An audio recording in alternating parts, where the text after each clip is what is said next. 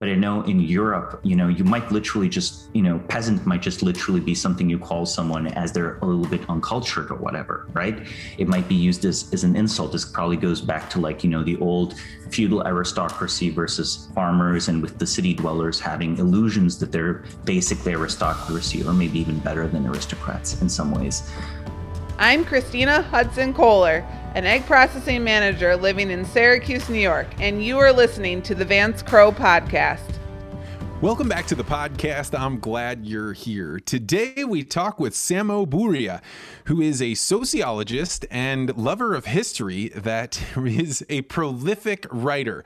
I have been reading Samo's work for several months and find him to be an amazing thinker.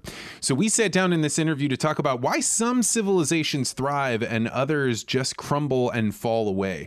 He has some very interesting points about technologies that have been lost over time and how the value of mentorship is one of those things that we've lost, but it is one of the only ways to pass on deep amounts of information. We also get into a little bit edgy of a conversation about the Catholic Church and how it endured despite none of its participants being able to have children. And finally, we wrapped up with Samo's somewhat controversial take that agriculture has been around for a lot longer than 10,000 years, which to me is a mind-blowing concept, which was fun to talk about with him.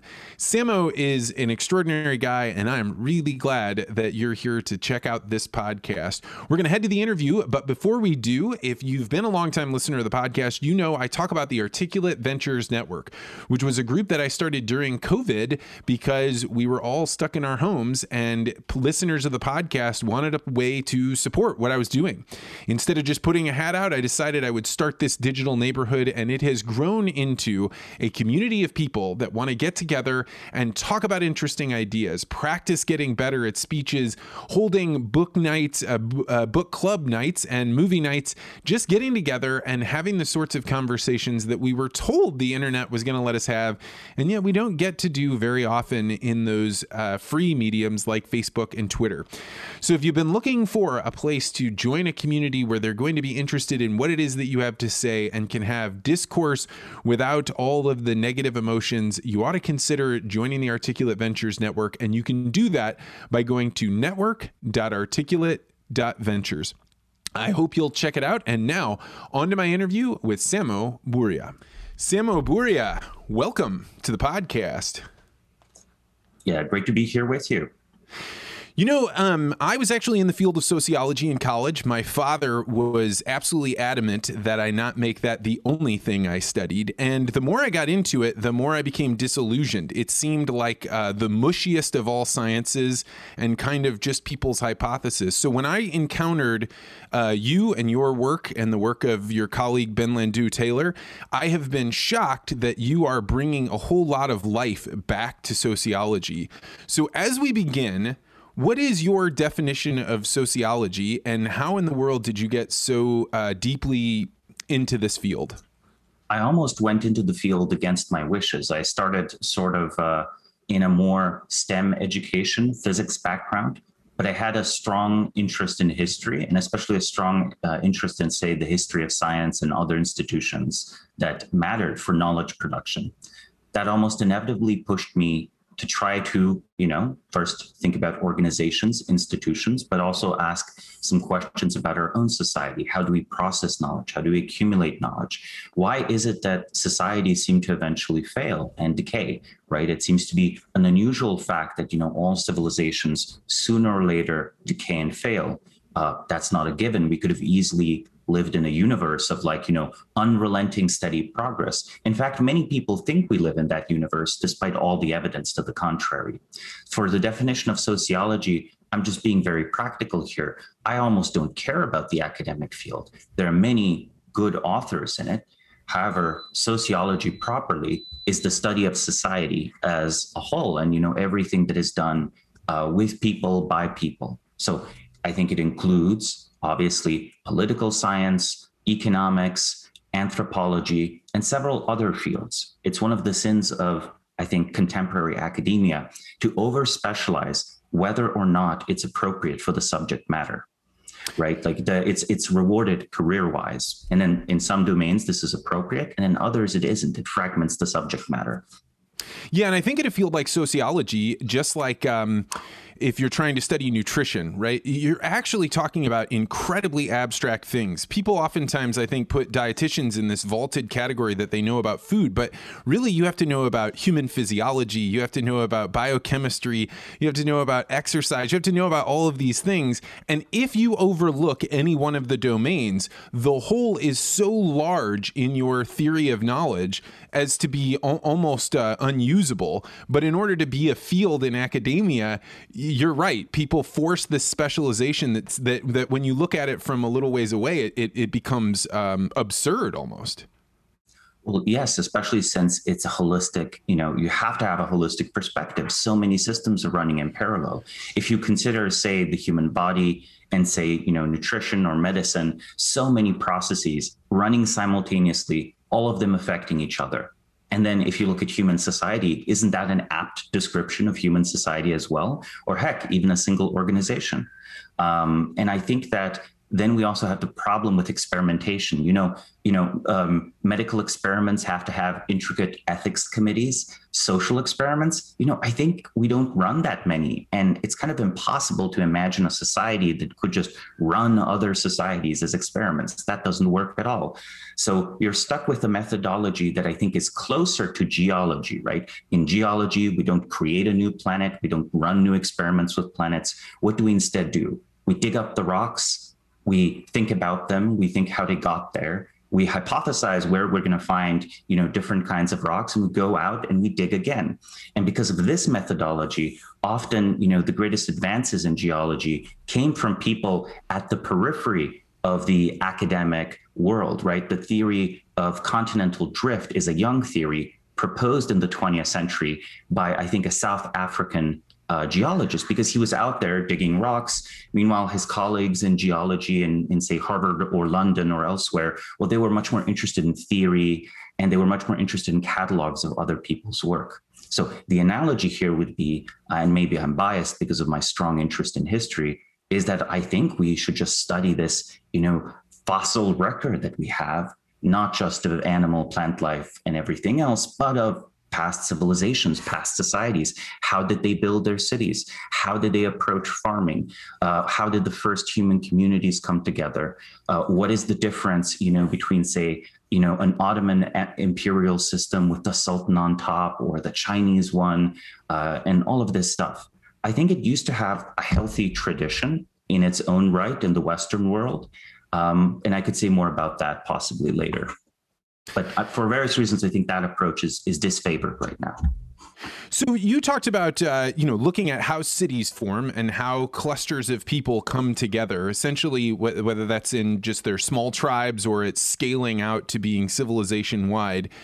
I think one of the challenges of having a conversation with just a normal person on the street is our level of understanding about history really comes down to, at most, 19, 20, 30 hours of Western civilization knowledge, and that's if you've gone to college. When you look around at the study of history, how could somebody ever wrap their arms around it so that they would feel confident that they say, well, my understanding of how the world got to where we are is full enough for me to have a picture that's worthwhile? I mean, it's an interesting challenge. I would propose that, the so-called T-shaped expert is the right way to do it. So you have a very shallow knowledge of many, many areas and a deep specialization in one of them, maybe in two of them. So what I would recommend for people who want to have this kind of orienting, casual or sense-making understanding of history is to, first study one or two periods, not even periods, like one or two countries in a particular period, or one and two great institutions in a particular period, right? Perhaps, the medieval Catholic Church strikes up your interest. Perhaps, if it's an interest in your own country's history, Abraham Lincoln's presidential administration and the evolution of the presidency in the 19th century strikes up your interest.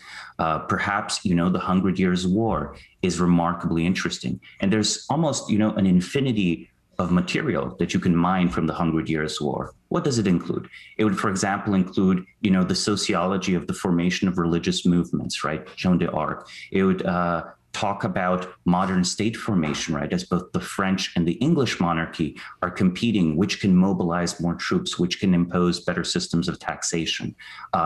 People today might not realize, but during the Hundred Years' War, what we today think of as France and what we today think of as England actually had a much smaller population. Yet the reason it could keep pace is because, ironically, England, the king in England was a stronger force, a stronger political force than the king in France. Today, of course, our associations are the opposite, but that's because the lesson the French took from the Hundred Years' War was that you absolutely need a strong monarchy to win wars, because otherwise you're going to get carved up by foreign pretenders. And I could keep on going, right? I could talk about cities, I could talk about the formation of nationality, and that's just the Hundred Years' War. And of course, even, the US presidency in the 19th century might seem narrower. But to understand what they're thinking, suddenly you have to know things about, Quaker culture, how the Puritans settled the world, the New World, the classics that they're referencing all the time, the biblical references that they're referencing all the time. Otherwise, you can't read primary sources. You don't understand them. You don't comprehend them. So my advice would be to understand the mechanics of history, observe both the modern world and at least one really distinct example, like a society that's significantly different, right? And then after that, do a casual reading. Like, the casual reading will inform you as to events. The deep study will inform you as to, the mechanics of human nature, of like power, of like economic development. And I think you need both. You have been working on a theory, right? It's the Great Founder theory that you've been writing in a manuscript, and it is absolutely phenomenal how many different angles that you've carved away from it. And one of the most important things I think you talk about in this article is about how you have, well, first, why don't I let you explain the Great Founder theory for people that haven't read it, and then we'll go into some of my comments about it. Yeah, a Great Founder theory can be properly understood as a variant of the so-called great man theories, which are, deeply sort of unpopular today. They're not investigated. In the 19th century, people really liked them, possibly because of the instructive example of Napoleon, right? Like, look at Napoleon. It's impossible to say this man did not shape history. If you say everything done in Europe during the Napoleonic Wars was overdetermined by socioeconomic forces, you're just wrong, right? Maybe the conditions ripe for a Napoleon were inevitable, sure. But like the exact person with his, adventures in Egypt, with the reform of the legal code, with the reintroducing an imperial title, crowning yourself emperor after there was just a revolution to depose an absolute monarch. I'm sorry, those things very much were not overdetermined, right? That's a revolution in the classical sense, where you return to where you started. Yet all of France, supported him. They were interested in him. So is Great Founder theory just great man history? No, it's not. There's one key distinction. I believe that institutions vastly outlive their founders, and they have a vastly stronger impact on history than any sort of direct action could have. So say a successful general can conquer and conquer and conquer, but they might not be a great founder if they don't set up either a new system of military organization, or if they don't set up and enforce a new code of law, or if they don't, build various kinds of society-changing infrastructure and so on, or, say, advance a new religion. So some conquerors that we might know from history, some of these great individuals, great artists, great scientists, I think their contribution to mankind is invaluable. But unless they participated in institution creation and building, they're not the subject of my theory. And I don't think they determine the big course and flow of history, right? A different religion or a different state or a different system of law. Just imagine plopping that down anywhere in Europe, in Mesoamerica, in Asia, and you tell me that history will go the same way. It really won't, right? Like the rise and falls of empires are perhaps in a way inevitable, but which empire rises and when an empire falls, that's not inevitable. What are the social norms religions promote? That's not inevitable, right? You might, for example, change the way we think of family. Today we in the Western world don't think highly of cousin marriage, but there are many cultures where that is considered preferable, since that if you go to business with cousins and distant relations, they have no real incentive, to betray you. They have a reason to cooperate with you. And this is quite rational. It's a rational economic choice in a lower trust society. In a society that's higher trust, where you can, do business with people who are initially strangers, but hopefully eventually become friends. I actually think that they do have to become friends. There's a small point I'm going to make here. I think in a small way, 18th and 19th century business culture was healthier than modern business culture. There's a reason that, when in 19th century fiction, right, when Scrooge is visited by ghosts of Christmas, past, present, future, all of that, the person who's minding his soul is his former business partner, right, who passed away. Like, that's a detail we miss today. Today, we wouldn't write it that way. It would be a past love, like Dante's Beatrice or whatever, or a distant love. It might be a relative. It wouldn't be your business partner. And I think it's very important that people still considered business, a business relationship, in a 17th, 18th century Protestant context, that still means doing God's work with other people who are in the same community as you are, right? And I think we kind of lost that mildly transcendent perspective of the social technology. And if you try to define business partnerships only by narrow self-interest, I would argue they're too fragile.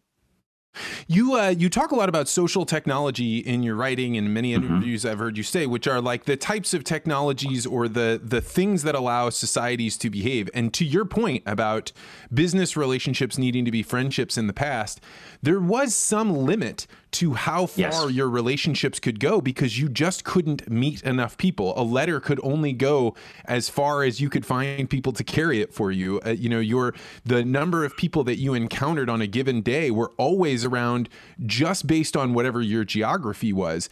And that's when concepts like the Dunbar number become, deeply important because you have to have a number of social relationships. There's a limit to the number of social relationships that you can have and the number of people that know who you are. Your reputation is far more important in those scenarios. You can't just pick up and leave and become transient. And it's something that modern humans probably have a difficult time wrapping their mind around if somebody doesn't point it out to them, because it's so ubiquitous in our culture that I could just pick up the phone and call anyone anywhere I wanted as long as I have their number.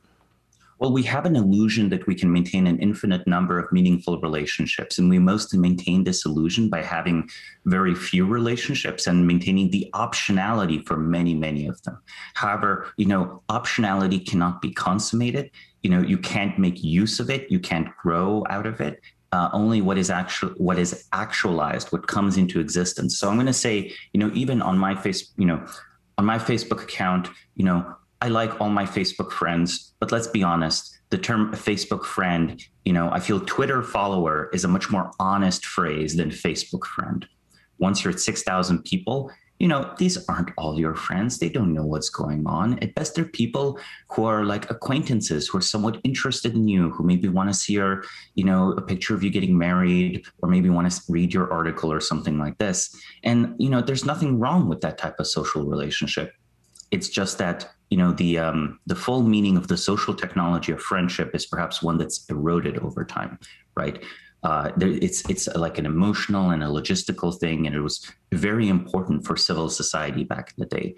There's a reason that some political theorists refer to republics as communities of friendship. Now, I think that's a different sense and a different meaning of it. But there is something to this, non-kin cooperation that you see. But to address something that I think you alluded to in the questions, like something that's like a little bit more broad, general, important, social technologies, right? When I mentioned religions, state formation, when I went into this discussion on the nature of friendship, these are all social norms that are culture. But they're not arbitrary culture.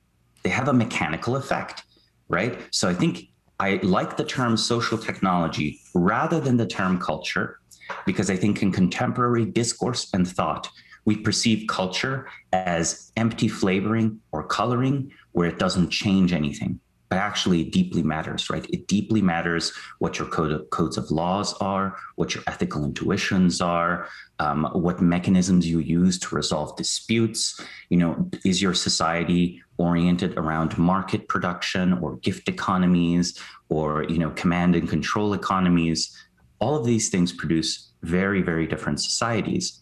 And there's a way in which societies must be a certain way to support certain material technologies. So there is an overlap between material and social technologies.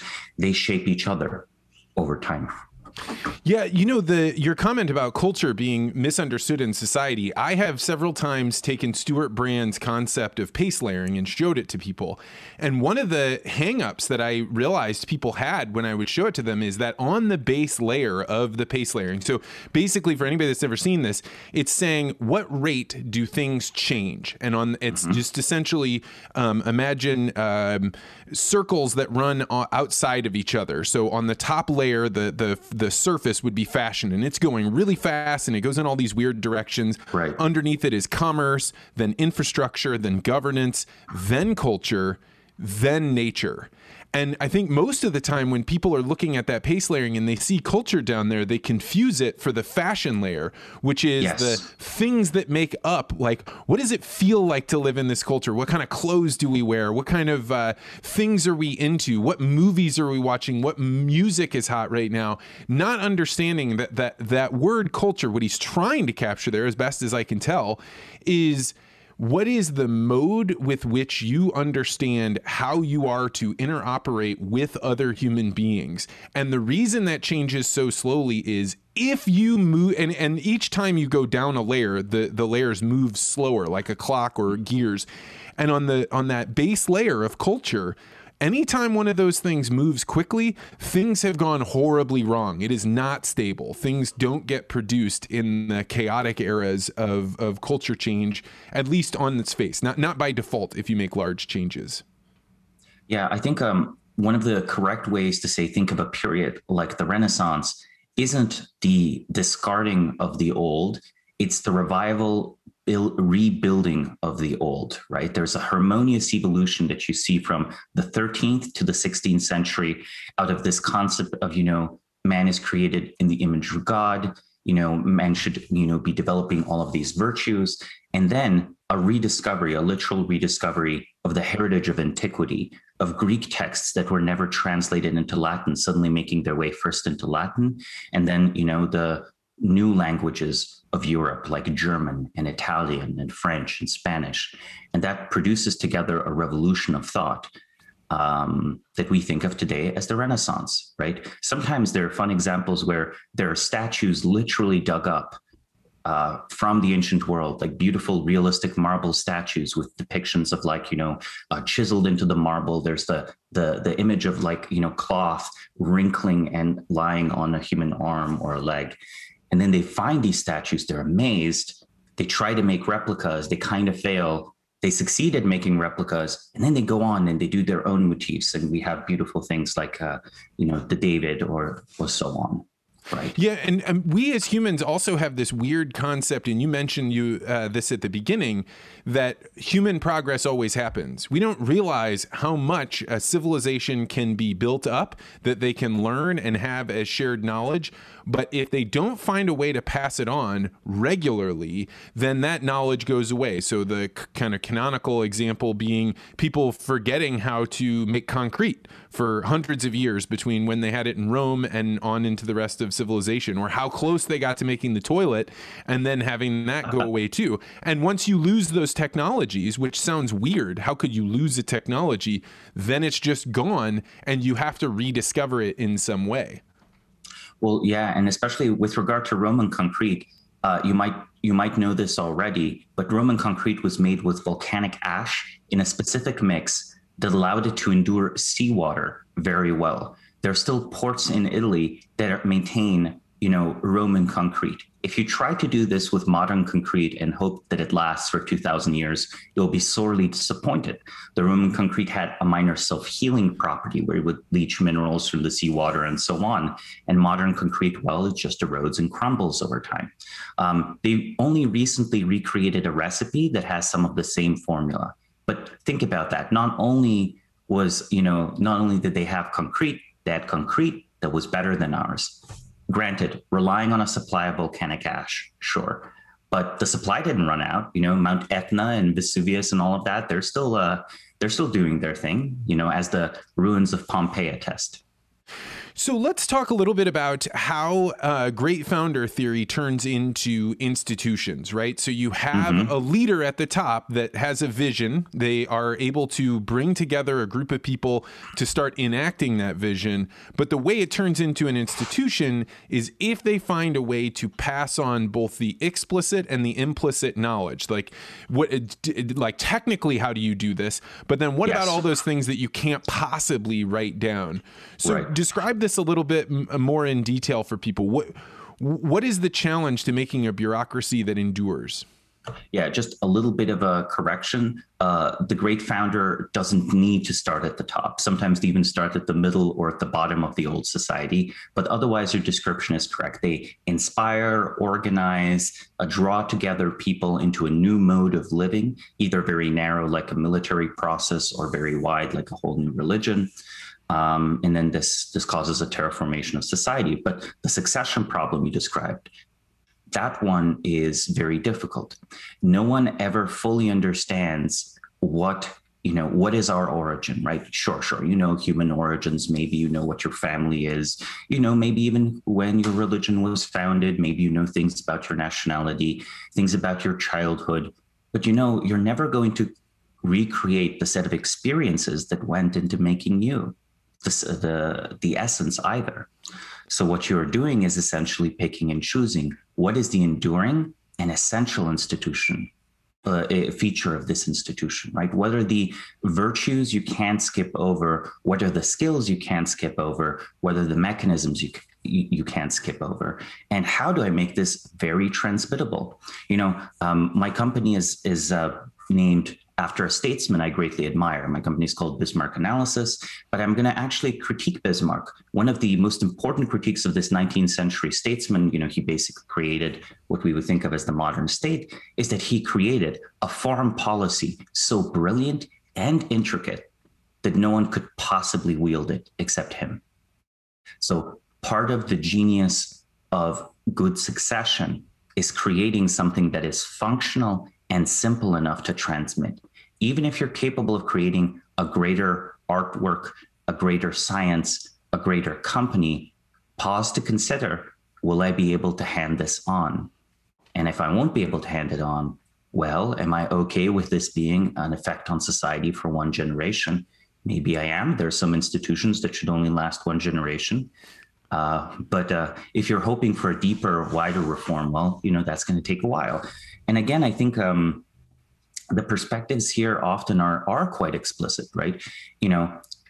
Religion is always tricky to talk about, but if you look at the New Testament and Jesus's message, it's definitely intended to be something that slowly transforms all of society, even if only a small number of people ever became Christian. Or if you read Confucius, right, who's more a philosopher, his perspective is that there's a slow outward radiation of the right way of being, of the right way of living, starting with, say, filial piety and continuing with this, service to the common good in the state, and so on. And we could give other examples as well, such as, Plato's thoughts on how society might be reformed or improved. So this long-term perspective exists in people because I think people can't help but care about the biggest things. So if you care about the biggest things, why don't you try to, plant seeds, that grow into oaks? Still, let's talk now about the concretes of succession. I said you have to pick and choose what is worthy of transmission. I think that one of the strongest recommendations I have is the equivalent of a master-apprentice relationship in, say, medieval European guilds or in, say, martial arts contexts, because in that case, if you establish an imitation between student and teacher, this imitation goes beyond the explicit, right? The way you move a hand when you grab a tool. It's one of the reasons that these so-called tacit skills that are difficult to put into words still matter. Even if you're doing something like the practice of law, where you might think, oh, this is all explicit. No. The way you discuss problems with your colleagues, right? The way you ask your clients for information. These are things about verbal behavior that you just can't describe in words. It would be an explosion of words. You would need 100 words to describe what you're doing with 10 words and 10,000 words to describe what you're doing with 100 words, and so on. It will be exponential. So some things have to be transmitted just through observation, imitation, and importantly, also correction. If those are internalized successfully and deeply, I think interesting things can happen. Important about the master-apprentice relationship isn't just imitation between, teacher and student and all of that. It isn't just the opportunity to closely observe someone at work. It is also the apprentice is exposed to similar constraints and problems as the teacher is, right? They're doing the same type of business. Look, they're not just bringing you coffee, though they might start by bringing you coffee. You have to give them the same type of work that you do, menial or not, and let them succeed or fail at it. And if that happens, then, incentives, instead of being something you're trying to shield your successor from, become your allies in molding your successor. I could give some other historical examples of how this has worked.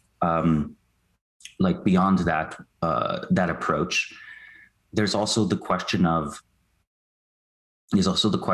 where do you recruit from, right? Like the job that you leave someone might not be the same job you started off with.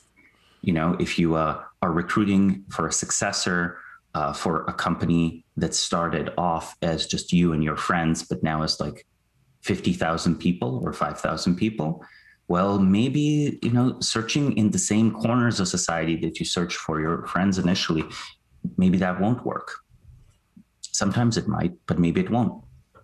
Yeah, I think about this because you've been transformed through the process of running your company. I think about this in the challenge of a lot of the industry groups that have come up, particularly in agriculture. So I work in this space. I go to talk to a lot of farm bureaus, a lot of co-ops, and the challenge that they have is the people that were there to build the original institution. The farming itself is different and the needs of that institution are different.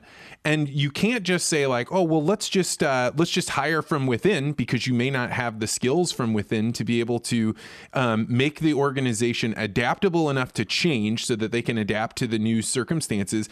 But then also going outside brings in a new problem, because now you may actually be changing the core focus or vision of the group. Whoever you put in as the leader may not want to do the same thing that the organization was doing there before. So you kind of have that, what is it?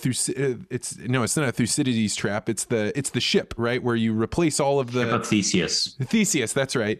And like, how many parts can you replace in an organization and still have it be the same? And I think that modern society is really grappling with this problem, because society has changed around them so quickly that to figure out, do we need to have more apprentices? Do we need to go outside to find the next person? How do we propagate this organization without losing it?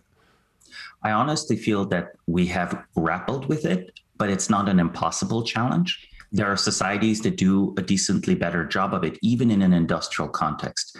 But I'll be honest, I think we suffer for having few good ways of solving this problem, right? I think, for example, deindustrialization in Northern England or the American Rust Belt would have been much milder had there been a desire to find people who wish to figure out how to do industry in the societal context that they found themselves in, rather than, say, people who perhaps came in from a more financial background to whom offshoring seemed as attractive as building domestically, right? Now, to be fair, either can turn a profit, but arguably you're running a very different organization depending on what your goal is. 1950s, the CEO of General Motors would say, what's good for General Motors is good for America, and what's good for America is good for General Motors. There are a few companies today that can make that boast. And interesting aspect of this as well to me is, let's look at Japan, right? In Japan, there's a practice called mukoyoshi, which is son-in-law adoption. This means that, whoever is the head of the family and the head of the industrial conglomerate sort of picks around for a talented business leader, someone who seems, ambitious, hungry, has good skills, has good values. And then they marry him off to their daughter. The person, when they marry the daughter, take on the old family name. So that's why it's called son-in-law adoption. Not only do you get a son-in-law, the son-in-law adopts your family name. And many companies that are household names today, at one point in their history, had this method of succession, like including Toyota, right? So this was a practice in 20th century Japanese corporations. You can probably see why this wouldn't work in most Western countries, right? People, usually don't get to choose or influence who their daughter marries if they have a daughter. The idea of, someone sort of changing their last name and then being, truly taken up into the father-in-law's business. Well, okay, maybe that can happen, but I don't see it happening that much. And when the rest of society looks on and looks at this, well, if it's a small family business, everyone approves. But if it was a company like Toyota, no one would approve. We would consider it, nepotistic or corrupt or something like this. We would assume that, this useless, son-in-law is being promoted just because of the daughter and it's private benefit. And this is such a big company with so many employees. Surely we can do something better. But the idea of choosing your romantic partner on the basis of that competence, that I feel is also different from our conception of marriage. And I don't think we should, or at least contemporary. I'm not saying we should adopt mukoyoshi, but I'm giving mukoyoshi as an example of a social technology in Japan, in an industrial society that alleviates the succession problem. Right. And we should consider what our equivalents might be. What would be our innovations that could work in such a way? Well, and we have this in Western society, and it's become a very deep problem, right? Like you talked about social technology of having a religion or, the way you're setting up government. But all religions, one of the very, very first things that they talk about is this is how you're going to hand down your property after you've had children. And the idea that, we've somehow transcended this. We can just use government laws to tell you how this is going to go, or we'll let each decision be made by the individual. And all of a sudden you realize the things that were binding families together at one time are now ripping them apart, where you could have people that were conjoining their resources, trying to figure out how to maximize the little that they had, and now they're fighting over it. And I think a lot of these cultural practices that could seem abhorrent to us now do so because we've lost the context under which they were in. And in a society where violence was much, much more likely, the idea that you didn't have inheritance already figured out before the children are born, it would be odd. Right. And I have to say that, there's some social critique that I could give here, which is that, if you think of something like primogeniture, right? Primogeniture means the first son inherits everything. This wasn't just true of kingdoms. This was true of farms or companies and so on. So I'm going to say, we know our society is so much more advanced because we've replaced inheritance by the first son with inheritance by lawyers. Really consider if you have several children and you have a significant, you have a modest fortune or a significant fortune, how much of it do you expect will go to lawyers who your kids will hire to fight each other? Now, it might seem more civilized than, a good battle axe, but a lawyer can be just as expensive and just as destructive. And there's an industry in a way that benefits off of this. A comparison could also be made to divorce law and divorce lawyers and so on. And I'm not saying this to be just cynicism for cynicism's take, but to say that, we have solved far fewer of these problems than we pretend to. We are very proud that, obviously it's kind of arbitrary and strange that the first child should be privileged over the other ones. But what if the first child being privileged over the other ones actually was a simple way to prevent them fighting each other, right? Possibly leading to the destruction of the family wealth and so on. And, that is an aspect we don't think about.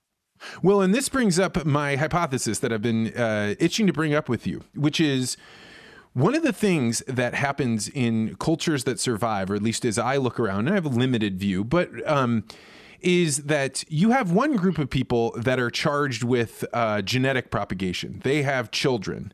And then there always seems to be a small group of people that are charged with mimetic propagation. This is how our culture works.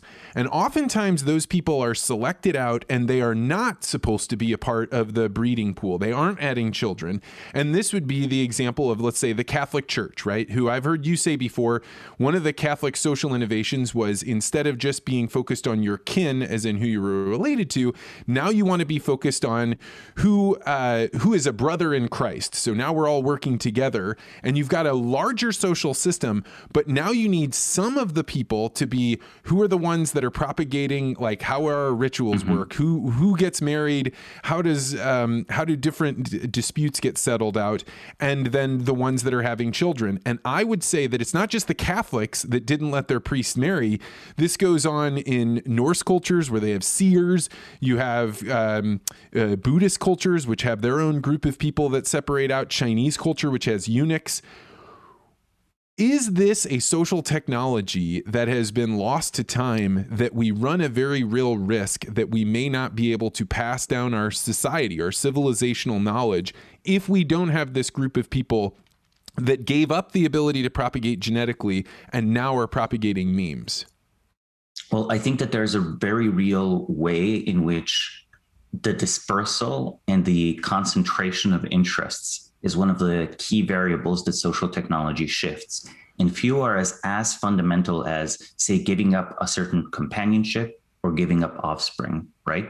So celibacy, certainly, it's a very powerful social technology, and it's been used very productively. I will say, however, that in the modern context, right? In the modern context, I think that there is a lot of fertility depression of despair.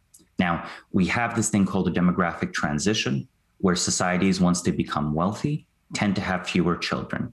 Usually what happens in all the societies that have become quite wealthy and industrialized so far, the result is sub-replacement fertility. The people in this society aren't dedicating themselves to mimetic transfer.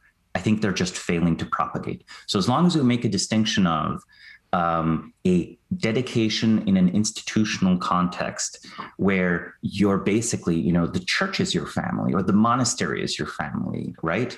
Like that type of dedication versus say, just an individualized sort of mild failure, right, to propagate. And the only reason why I'm pointing this nuance out is it's not to undercut your point at all, but just to remind people that we are in an era of, it's not yet visible, but I think we are in an era of global population decline, where fertility basically all over the world, except for Africa, is below replacement. Even places like India, you have entire provinces. It hasn't even gotten rich yet, but there are entire provinces with sub-replacement fertility. And India's a vast country, 1.5 billion people, according to latest count. It's probably going to hit like a little below 2 billion.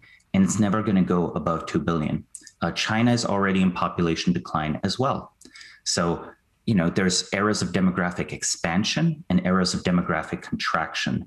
And there are eras of, range expansion and range contraction.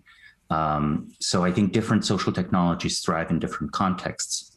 I think the priestly celibacy technology works exceptionally well in two environments. One is a highly urbanized environment where you need to take people out of social life to retain what truly matters. So that would be, say, the court, court eunuchs in China or whatever. Or, if you think about the hierarchy of the Catholic Church at the very center of various places in Europe. And the other context is a context of economic contraction, where what you're trying to do is dedicate your energies to the replacement of something. And I think that expresses itself less in an urban environment and more in a monastic environment. So if I were thinking of celibacy, I would be like, okay, it can be a tool in large hierarchical organizations that exist in a dense social context of many dynasties competing. How could you possibly be neutral if the papacy was just another dynasty? Right? The papacy was powerful precisely because it wasn't just another dynasty. It wasn't just, a French king or an Anglican king or whatever. They would start eventually competing because it was not a dynasty in a context dominated by dynasties. That gave it a kind of neutrality and trustworthiness, though, of course, it still pursued its own interests, not just the will of God, however they interpreted it. Monasteries, though, I feel are things that are secluded from the world, where they construct alternate communities and they dedicate themselves to particular modes of life. And it's essentially the case that, instead of supporting their family, they support the monastery. And it's the monastery that then supports the continuation of the social technology. One way to think of a monastery is that, you talked about Dunbar's number earlier. How would you expand Dunbar's number in practice? Well, one way to do it is to make everyone kind of uniform and kind of predictable. What if we all rose at the same time and went to bed at the same time? What if we all ate our meals together that were cooked communally? What if we all wore the same clothes? What if we all had the same allowed list of possessions? Wait, that starts to sound like a monastery or a prison. The difference being a monastery is voluntary and, a prison is not. So a super scaling of a household is the monastery. So in an era of economic contraction, technological simplification, like the early Dark Ages, the monastery, this super scaled household, can take onto itself, a lot of the functions that a functioning city would have, because it's vastly stronger. It's not a household of 10 people. It's a household of 100 people, of 200 people, right? And that's how I would break it up, right? It's sort of neutrality through celibacy, or investment in a super household that is then the super household is the one trying to maintain knowledge and so on. There's a third category, I guess, of the hermit, but I would say that the hermit, again, not having a family and going back to the village and doing whatever the hermit's preaching is, I think that's also read by people as a sign of neutrality. You're not just trying to install your kids above us, you're trying to be a prophet, basically. The interesting thing about the Catholic Church, right? The monasteries, to your point, ended up being their own little enclaves where you now have a diversity of ideas, right? This is where the Jesuits came from. This is where different schools of thought pop up that are not necessarily against the papacy. They have to walk a line where they don't get just smashed out, but they're able to create some sort of diversity there. And then you have what in modern days is, the diocesan priests, which were, allowed to intermix in the society. The church became, as to your point, the family. And it's an interesting thing because the Catholics were able to keep a centralization of their resources in a way that the Protestants weren't once, in my reading of history, once the ministers were allowed to marry. Because now you create like a competition, right? The pastor isn't just the pastor of the church. He now has his own family, literal family, to look after and provide for and to give advantage to or whatever. But the Catholics didn't do that. And so they were able to integrate into society and continue the bureaucracy in a way that just didn't happen with people that were purporting to have, commune with God that didn't give something up. It almost feels like the Protestants tried to have that the person that was going to in between God without having the sacrifice that the celibacy of the Catholics had. I mean, I think it's very obvious that the religious property was a notably larger component of Catholic society than Protestant society. You just look at, the cathedrals of Europe, right? Or you look at, land ownership, or you look at, again, any sort of measure. And part of the reason that the monastic, there is something of a very limited monastic tradition in Anglicanism that should be emphasized. So there do exist ways, even in Protestant societies, there are people who sometimes, give up family and so on for religious reasons. Though arguably, the Anglican Church, it's sort of interesting. It's like maybe maybe the good way to describe it would be a Catholic church with Protestant characteristics. Like maybe that's what it was historically. Still, there's a big difference between the two. I think it results in some interesting distinctions. Like, I think that, say, the Catholics did a better job as societies of maintaining the humanities in particular. I think it's not an accident that so many people on the Supreme Court, even if they're Protestant, they're educated in what were Catholic founded schools, right? And Catholic founded, legal organizations. And, it's not just, a papist conspiracy to overthrow America as 19th century, commentators thought it was. I think it is a legitimate focus on a particular kind of institutional continuity in a thought. Even though the legal system itself is of course Protestant, it's common law. Well, and you look at like the Jesuit Catholic university system, whether it's in the US or abroad, one of the things that they did was allow philosophy in.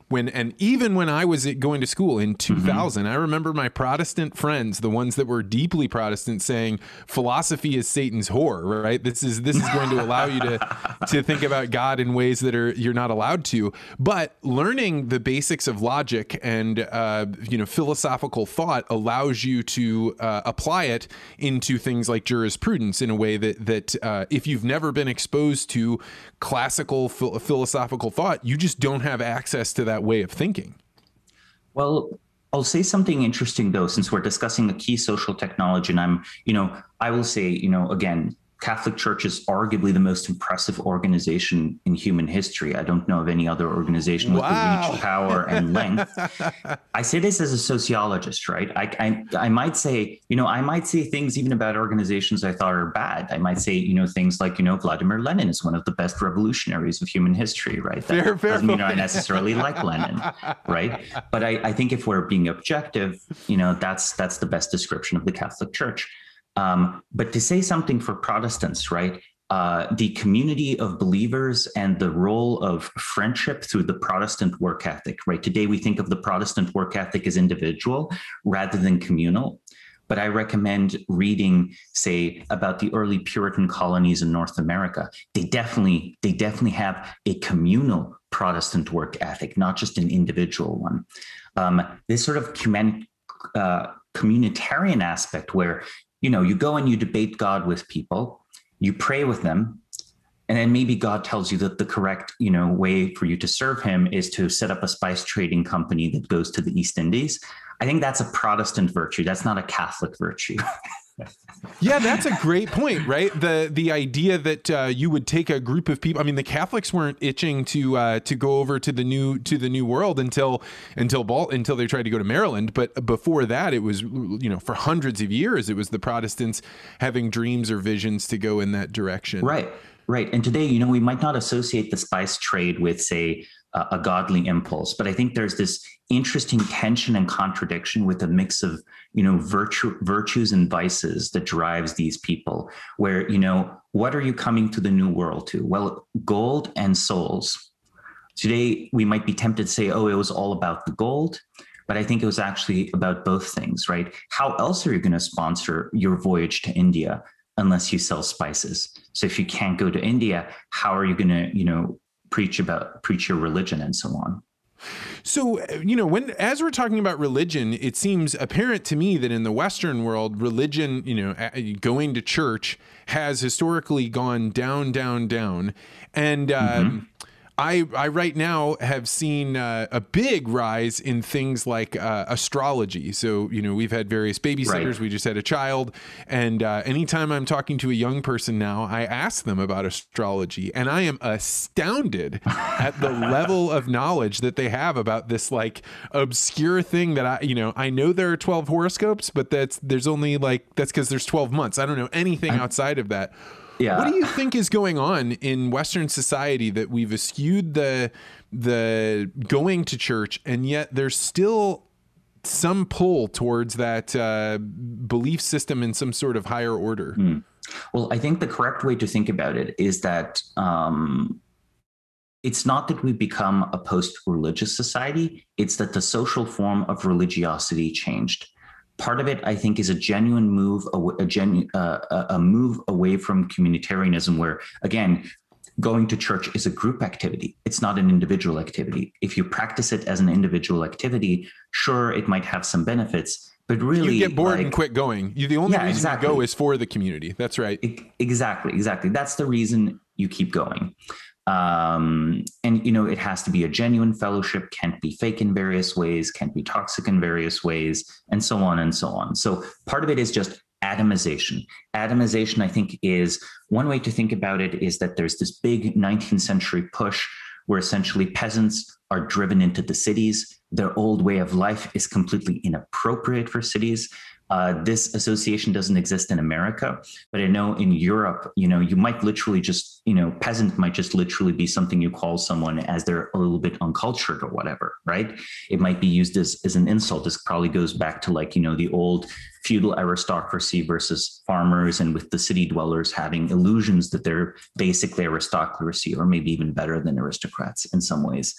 But still, there's a massive culture shock. I think the right way to think of it is that moving in the 19th century from tight-knit villages into a large anonymous city is a culture shock as great as joining a cult or joining the military. Completely different mode of life, completely different modes of accountability, completely different norms of what is plain speech and what is not plain speech, different norms of behavior, different industrial work and so on. And it was still hard work, right? Industrial society. We see this today in China as well. The Hong Kong and Taiwanese stereotype of the mainland Chinese often mirrors the stereotype people had, say, of Eastern Europeans coming to Germany or to the United States in the 19th century, or earlier, French peasantry making their way to Paris to work in factories and so on. So there's a big culture shock there. And the I think unresolved tension and question of our society is, by the way, I don't think we are a post-industrial society in the sense of overcoming industry. I think we're perhaps a post-industrial society in the sense that the Industrial Revolution perhaps failed sociologically. It succeeded in making us vastly richer, but we actually didn't figure out what a 5-generation blue-collar family might look like. We found various scrappy solutions to help one generation of blue-collar workers make it to the next, and then make it to the next, and make it to the next. But it's always been a patchy solution. There hasn't been a new tradition yet formed there. Don't get me wrong, there are traditions of skill, of workmanship, of honor. You had this in the US also an interesting semi-ethnic component where people would identify as, Irish or Italian, or create Chinatowns. And this sort of social technology would help them survive in a kind of urban environment. But I do feel that, we've actually not produced a mature industrial society yet. That's my view. Well, I agree, particularly as you frame it that way. And my strong sense is that people are going to go to some form of church in the future. I think there is too much. Yeah, there's going to be a new communalism of some kind. Yeah, absolutely. Yeah. Because you just right now, the rugged individualism that was required to conquer the West is no longer, it doesn't fit. It doesn't make sense in the modern world. And I think that you can maybe do it for a generation or two and still be riding on you're floating. Patrimony, the inheritance, economic and cultural. Yeah. The frontier closed, right? That was a big soul-searching moment in American history 100 years ago. The frontier closing, and there were several attempts to solve this, right? Today, it might be hard to remember, but, national parks were created to help preserve a sense of rugged individualism with nature. It's unclear whether they achieved that, but that's why Teddy Roosevelt supported them, at least. But yeah, some adaptation has to happen. It's no longer a period of range expansion. As I was saying earlier, if anything, we're in a period of, range contraction. Even if we're much wealthier, if you look at the organism, you might say, why is this, this organism has such a favorable environment? Why aren't they making more of themselves? The answer is, in some way you've not identified, the organism is not in a favorable environment. They might have the food, but maybe the food is subtly poisoned. They might not have predators, but perhaps they have disease burden. Or perhaps the organism, perhaps humans just don't know how to support each other and form things that would register to them as a good family-making environment in a post-industrial context. Yeah, and I don't think it's a mistake that it was around 2,000 years ago that there was all of this, radiation of all these different religions starting to pop up, right? There must have been conditions that were occurring that said, we got civilization to this point, but the thing that got us here isn't going to get us there. Yeah, so you watched everything from Christianity and Islam, but many, many other churches started that just didn't succeed, right? We only have, and that actually, I've never thought about. Well, the Manichaeans are gone, right? Various Gnostic sects are gone. The Zoroastrians are holding on by a thread, but they're also basically gone. Right. The Parsi people are still Zoroastrian to this day, but they're a small people. This makes me wonder because, like, I think about the commodity brokers, right? There's anytime you're in a commodity, there's always ends up being three major players and then one or two kind of offshoot players. I wonder if religion is that way too, right? There's always going to be some pressure that's going to take it down to just a few, and there are going to be three or four major players like what we're seeing right now. And I think we're going to see more in the future pop up because there's no way that society's instability can keep going without some sort of I think they'll probably show up as cults first, and some people will really, really hate them, but some of them will survive and thrive communally in the future. Yeah, I mean, again, arguably, the distinction between, a cult and an organized religion is mostly in like how sustainable it is, right? So, Samo, you recently wrote an article and it touched on agriculture. So I know we're running up on time, but I wanted to make sure we left a little bit of time for that since so much of the audience is farmers in today's world. So tell me a little bit about the latest article you published. Yeah, the article I wrote is titled Why Civilization is Much Older Than We Thought. It's an article that examines the consequences of a find called Göbekli Tepe, which means Potbelly Hill. It is in southeast Turkey. What was discovered was this, large enclosures with tall stone pillars, each of the stone pillars weighing 10 to 20 tons. And the interesting thing about it is that it's 11,500 years old. So it means it predates the consensus origin of agriculture, right? We think of agriculture as 10,000 years old. Well, I analyzed, to be brief, both this site and a number of other finds, and I reached two conclusions of how we should update our view of history. The first conclusion is, I think agriculture isn't strictly necessary for complex societies. I think we've had fishing villages and so on, and we've had much more complex societies of hunter-gatherers than previously thought.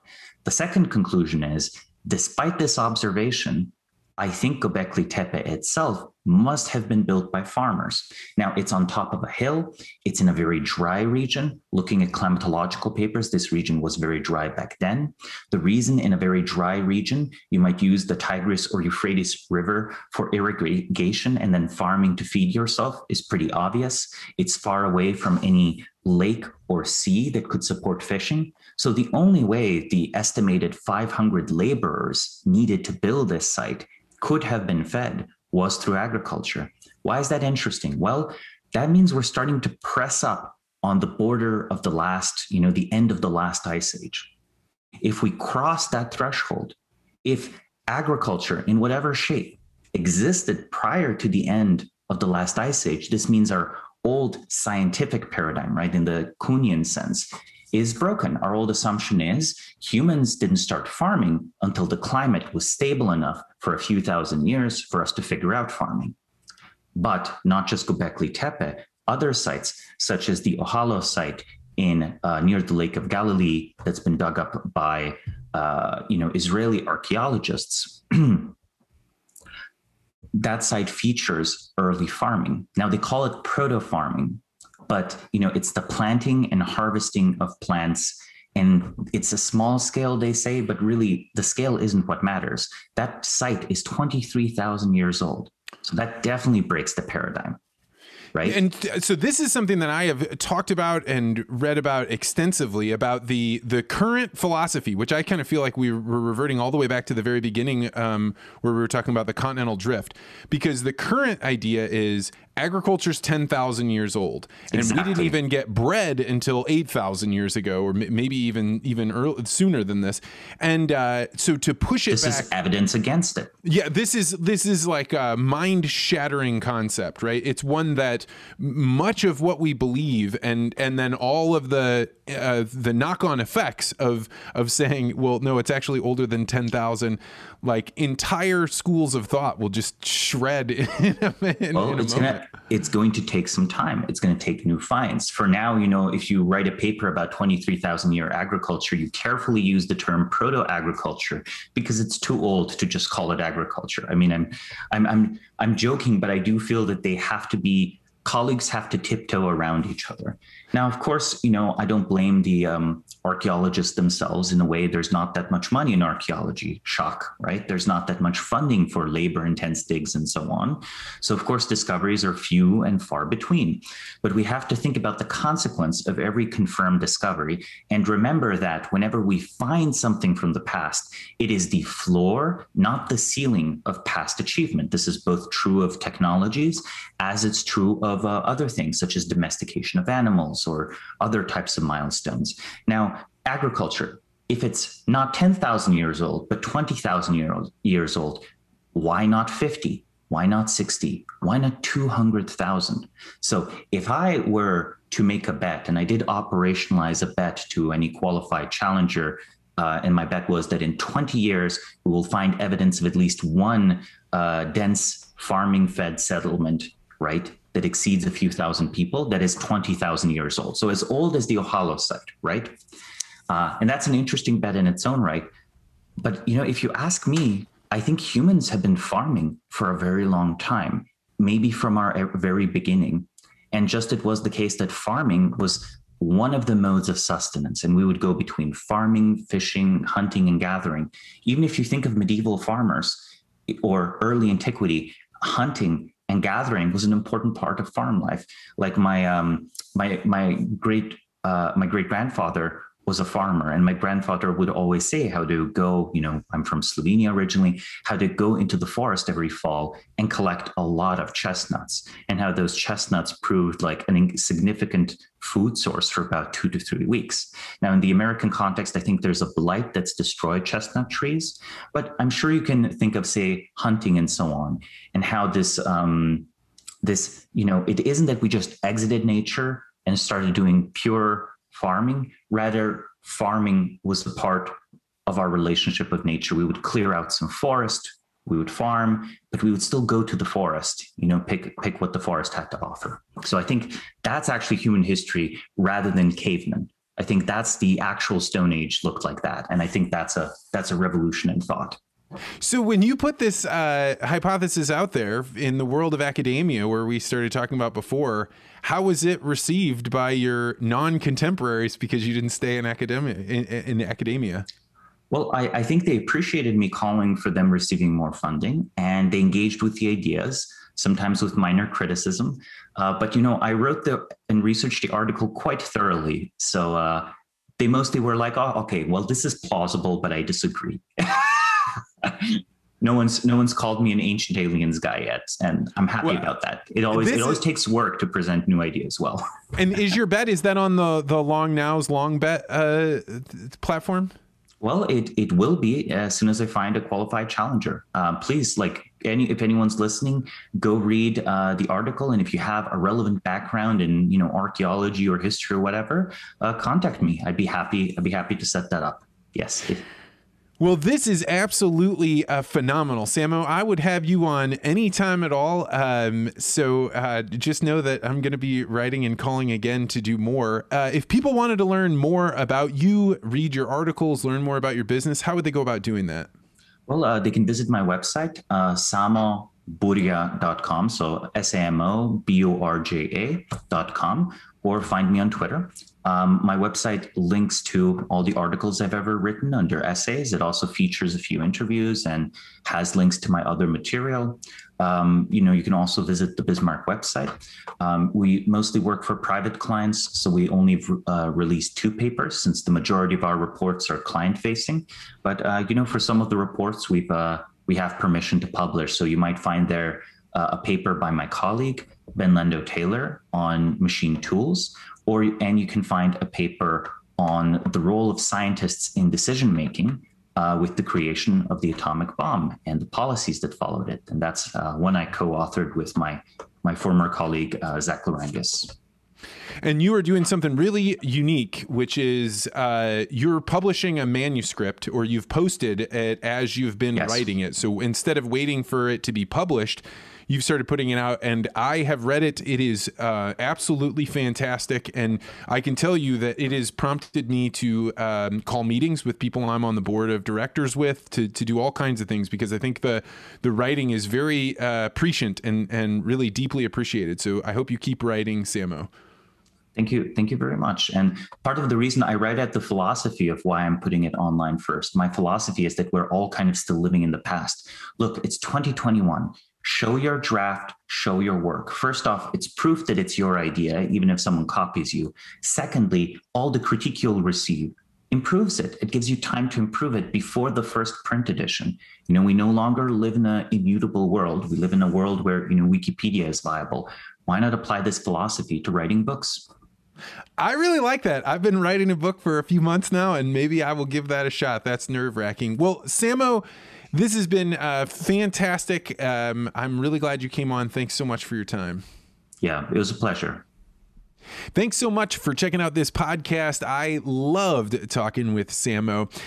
If you've stayed along this far, you might be interested in joining the Articulate Ventures network that I talked about before. You can always do that by going to network.articulate.ventures. Also, if you've been around in this whole time, you may know that my schedule for giving speeches is starting to book up. I am going to be traveling all over Arkansas, South Dakota, Tennessee, and that's just in the next few weeks. But if your organization is looking for somebody to come in and talk about ideas that will push your group forward, get them excited, and help them figure out how to do things like overcome your critics' worst arguments about you, how to build relationships with a community that you've just joined, and even talking about ideas of succession planning, I would love to hear from you. You can learn more about hiring me as a speaker by going to vancecrow.com. All right, if you want to hear anything about the show, the notes also have things that were written by Samo, and I hope you'll check them out. We'll talk with you next week.